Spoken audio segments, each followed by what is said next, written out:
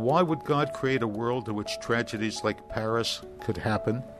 It's not so much why does God do things, but when is God? What are the moments in which God is present? Today, as the world reels from a string of attacks linked to a group that calls itself the Islamic State, we're taking a break from all the day-to-day reporting to draw from a deeper well. My hope is that we will see that human beings worship God in many different ways, and that God actually loves diversity. Two of the world's most beloved spiritual leaders, Rabbi Jonathan Sacks and Rabbi Harold Kushner, join us to offer words of solace and wisdom as the world mourns. We begin with Rabbi Jonathan Sacks, the former chief rabbi of Great Britain. We happened to interview him just hours before the attacks on Paris, and we talked about his new book called, and this is kind of amazing, Not in God's Name, Confronting Religious Violence. Let's zero in on the contemporary fundamentalist violence that we see with this group called ISIS or the Islamic State. Is that violence, in your view, coming out of a religious conviction of some kind, or is it a recruitment tool to cover an ethnic or political goal? ISIS quite clearly has a political goal. There's no doubt about that. It seeks to, and in fact claims to have re-established the caliphate, which is really a political entity whose last appearance was the Ottoman Empire that was disbanded in 1922. So it has political goals, but ISIS is beginning, middle, and end a religious movement, profoundly religious. It is deeply based on the Quran and the Hadith. It has a very clear sense of living near the end of time, the final victory of God over the enemies of God. And its aim by establishing the caliphate is to establish Islam as a major power in the world. So, as all the people who've studied ISIS, or even the few people who have lived with it, make clear, it is a deeply, deeply religious movement. Mm. And a lot of people looking at it say, where did it come from? Because even 10, 15 years ago, you couldn't find something called ISIS. Mm. Why did it arise now? I think what happened was, after the defeat of Turkey in the First World War, Turkey went through this. It was the first Islamic country to go through this deep secularization. Yeah. And along with it went something called secular Arab nationalism, which brought secular rulers to power in Egypt, in Syria, in Iraq, indeed in Iran as well. So what we are seeing now, partly as a result of the Arab Spring and the complex turbulences that set in motion, is what is called a religious counter-revolution. It's a profound disappointment with secular nationalism to deliver open government, equality, prosperity. I think ISIS and Al-Qaeda and similar groups are driven by a deep sense of humiliation. We want to raise the standing of Islam in the world. And since the secularists failed, let us succeed by going back to the way Islam was in the days of Muhammad himself, back in the 7th century, back in the 6th century. And by recreating the caliphate. Yeah. Now, even a lot of young Europeans and young Americans, a few of them anyway, are leaving home to join ISIS. And I have to say, this is a real mystery to me. What do you think attracts young people to join this fundamentalist and indeed violent group? A search for meaning, a search for belonging and identity, and a sense of wanting to make sacrifice for something bigger than them. It is very curious. I mean, these people are not very often driven by poverty or oppression. The British kids who go and join ISIS in Syria do not particularly come from poor families. They've had a good British education. Britain does not marginalize any religious group. And so it's a puzzle to everyone.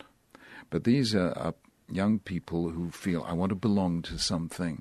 I want to dedicate my life to something and even give up my life for something. And I think very often, I mean, you feel this in Europe. Europe has rather lost its classic Judeo-Christian ethic.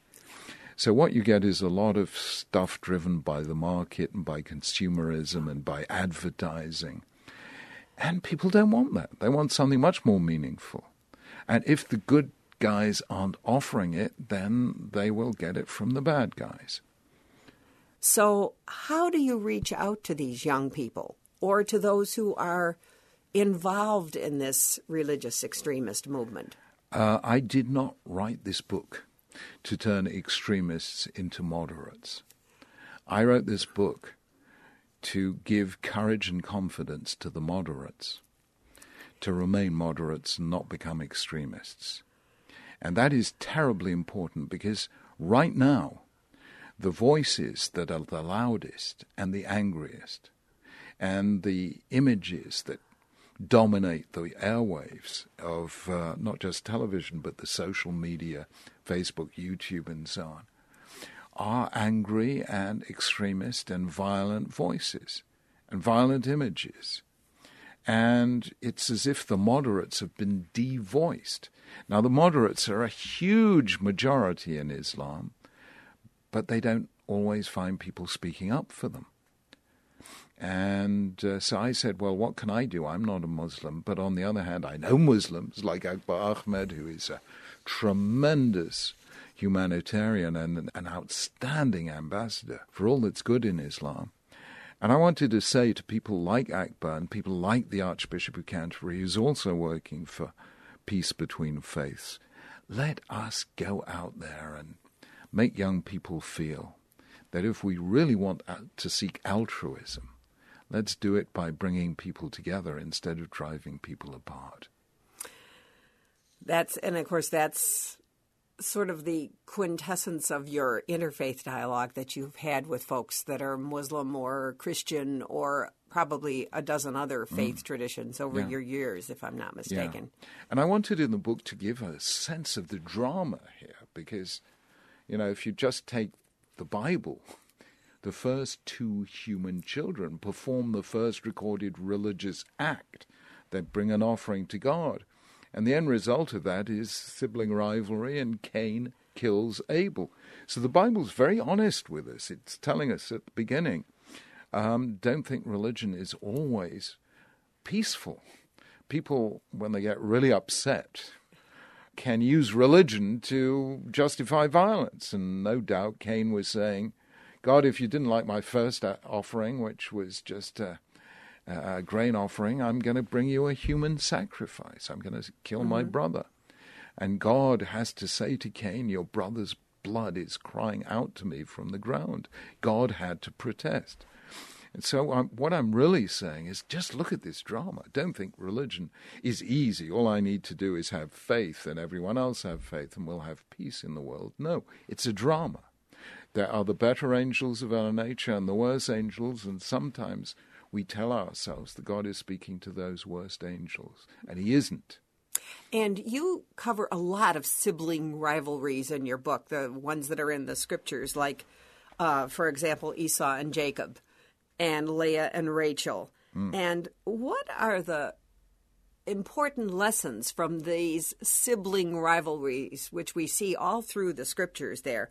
What can they teach us about religion and violence? What's the essence? Well, you know, the very greatest scholar on these themes just died a couple of days ago, and that was Professor René Girard, a Frenchman who taught in America and published back in the 1970s a very, very important book called Violence and the Sacred.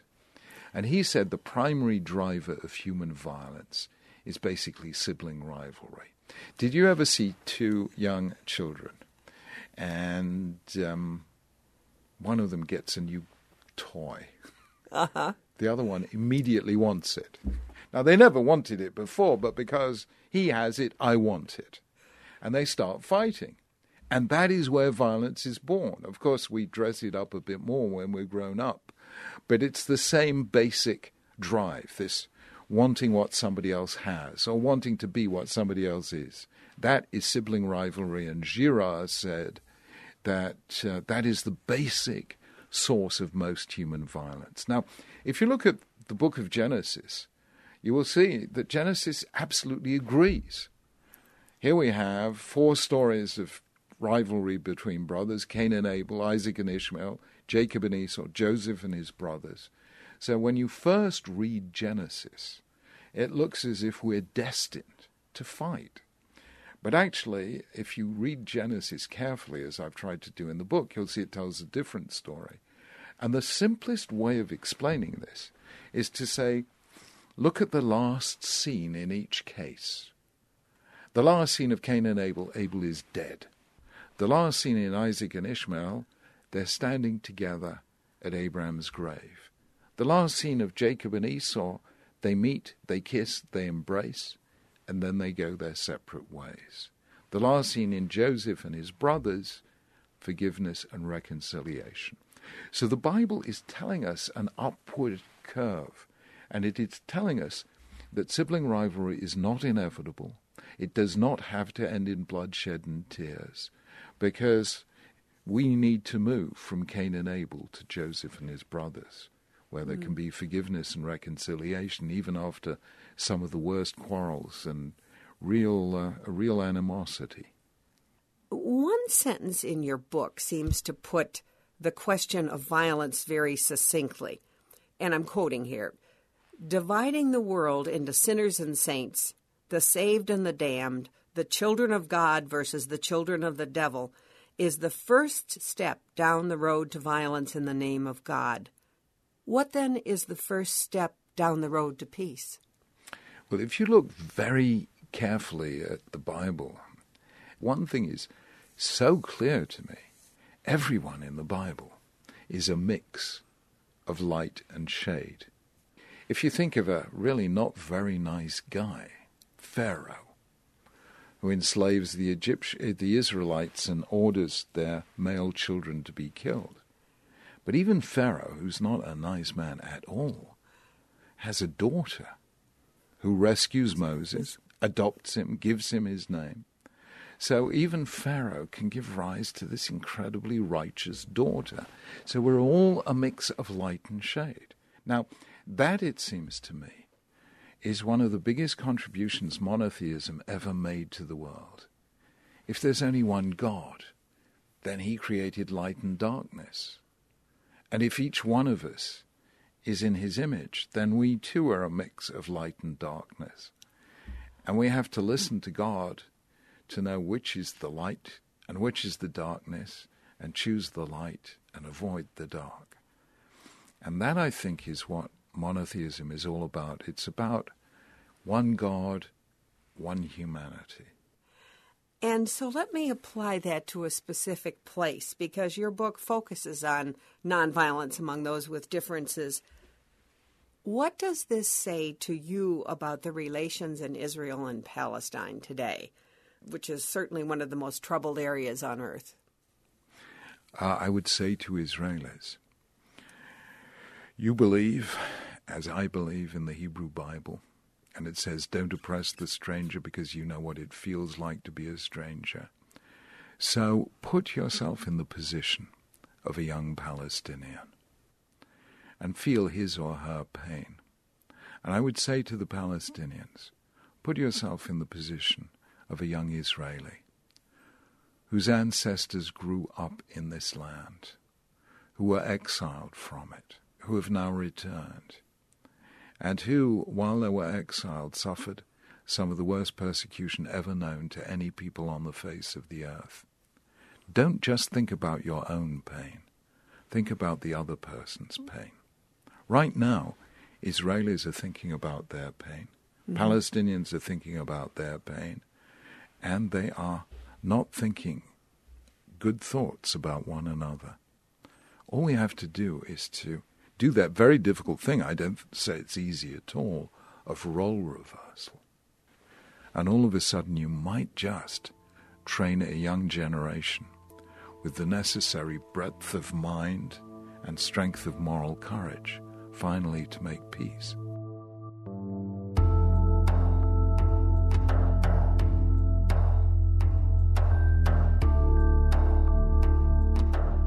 We're talking to the former Chief Rabbi of Great Britain, Rabbi Jonathan Sacks. He joined us in the studio last Friday, just hours before the attacks on Paris, to share his latest book, which I had no idea would become so immediately relevant. It's called Not in God's Name, Confronting Religious Violence. Stay with us. I'm Maureen Fiedler. Welcome back to Interfaith Voices. Today, we're talking to a special guest from across the pond, Rabbi Jonathan Sacks, the former Chief Rabbi of Great Britain. Before the break, we were talking about his latest book, Not in God's Name, Confronting Religious Violence. And next, we're shifting gears to talk about other topics, touching Judaism in England and America. Let's get back to our conversation now. Now, I want to ask you a couple of slightly different questions. You've been living in New York City, as I understand it recently, as a professor. And New York, as you have probably gathered, is often viewed as the Jewish Mecca in the United States. What differences have you noticed between American and British Jewish culture? Well, it's interesting. American Jews are much more self-confident than British Jews. And because there are so many Jews in New York, you kind of feel there's a Jewish atmosphere out there. And the other thing you feel about New York is that there are a lot of Irish as well, and a lot of Italians, and a lot of Chinese. So you get a more active ethnic mix in New York, which makes it very exciting.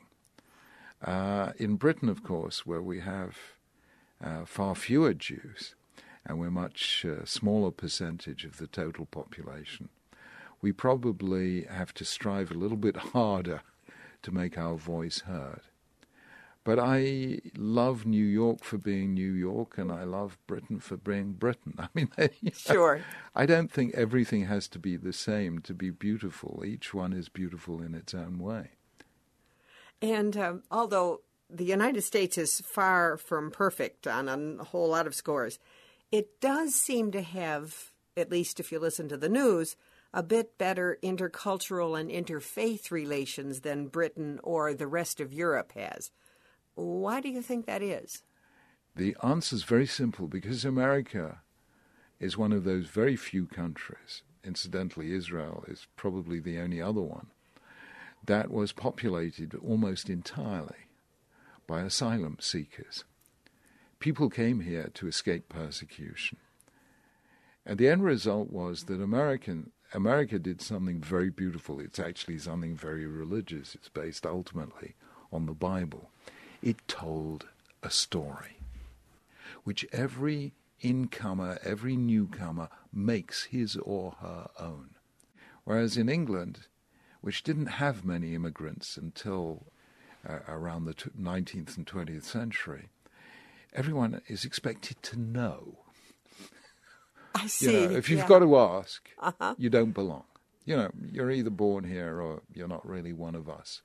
In America, it is we, the people, who made a covenant with this land, and we're all collectively responsible for the future of America. Whereas in England, there's a different political culture. We are loyal subjects of Her Majesty the Queen. Let's go back to Britain for a second. What's the state of anti-Semitism in Britain these days? The state of anti-Semitism in Europe as a whole is not good. Yeah. And there are many Jews asking, do we have a long-term home here in Europe? I like to feel that in Britain the traditions of tolerance are so strong that they are strong enough to defeat any little local incidents. So, of course, there are occasional moments. But, look, I grew up mainly among non-Jews, and I never experienced a single anti-Semitic incident in my life. Now, I know that's not necessarily true for our children and grandchildren, but I do think that Britain is robust enough to practice zero tolerance towards it and actually win. What can be done to prevent anti-Semitic incidents? Do you have any insights on that? Yeah. I always say Jews should never be left to fight anti-Semitism alone. The victim can't cure the crime. So it's become very important to me to get people to see that anti-Semitism is only an instance of a larger phenomenon. The hate that begins with Jews never ends with Jews. It wasn't Jews alone who suffered under Hitler. It wasn't Jews alone who suffered under Stalin. And it won't be Jews alone who will suffer under ISIS and Al-Qaeda. Therefore, what I've really tried to say is, why were Jews hated? And the short answer is because they were different. There were non-Christians in a Christian Europe, and today there are non-Muslims in a largely Muslim Middle East. But the truth is we're all different. And it's our differences that make us human. And therefore, I always say a society that has no room for Jews has no room for difference. And a society that has no room for difference has no room for humanity. What do you see as your hope for interfaith dialogue? Because you engage in this a great deal. My hope is that we will see that human beings worship God in many different ways, speak to Him in many different languages, and that God actually loves diversity. The fact that we are all different must mean something. The fact that He created not one life form but 3 million, not one kind of tree but 250,000, not one language but 6,000, means God loves diversity. And that really is what I gave the name that to me sums up my belief, the dignity of difference. Now put all of that together with that life-changing sentence in Genesis that God makes each of us in His image. What that means is that the biggest religious challenge is to see God's image in someone who's not in my image, whose religion and language and culture is different from mine. That's my hope, and that's my faith. And that's what you've done, isn't it, as a major player in interfaith dialogue in Britain and beyond?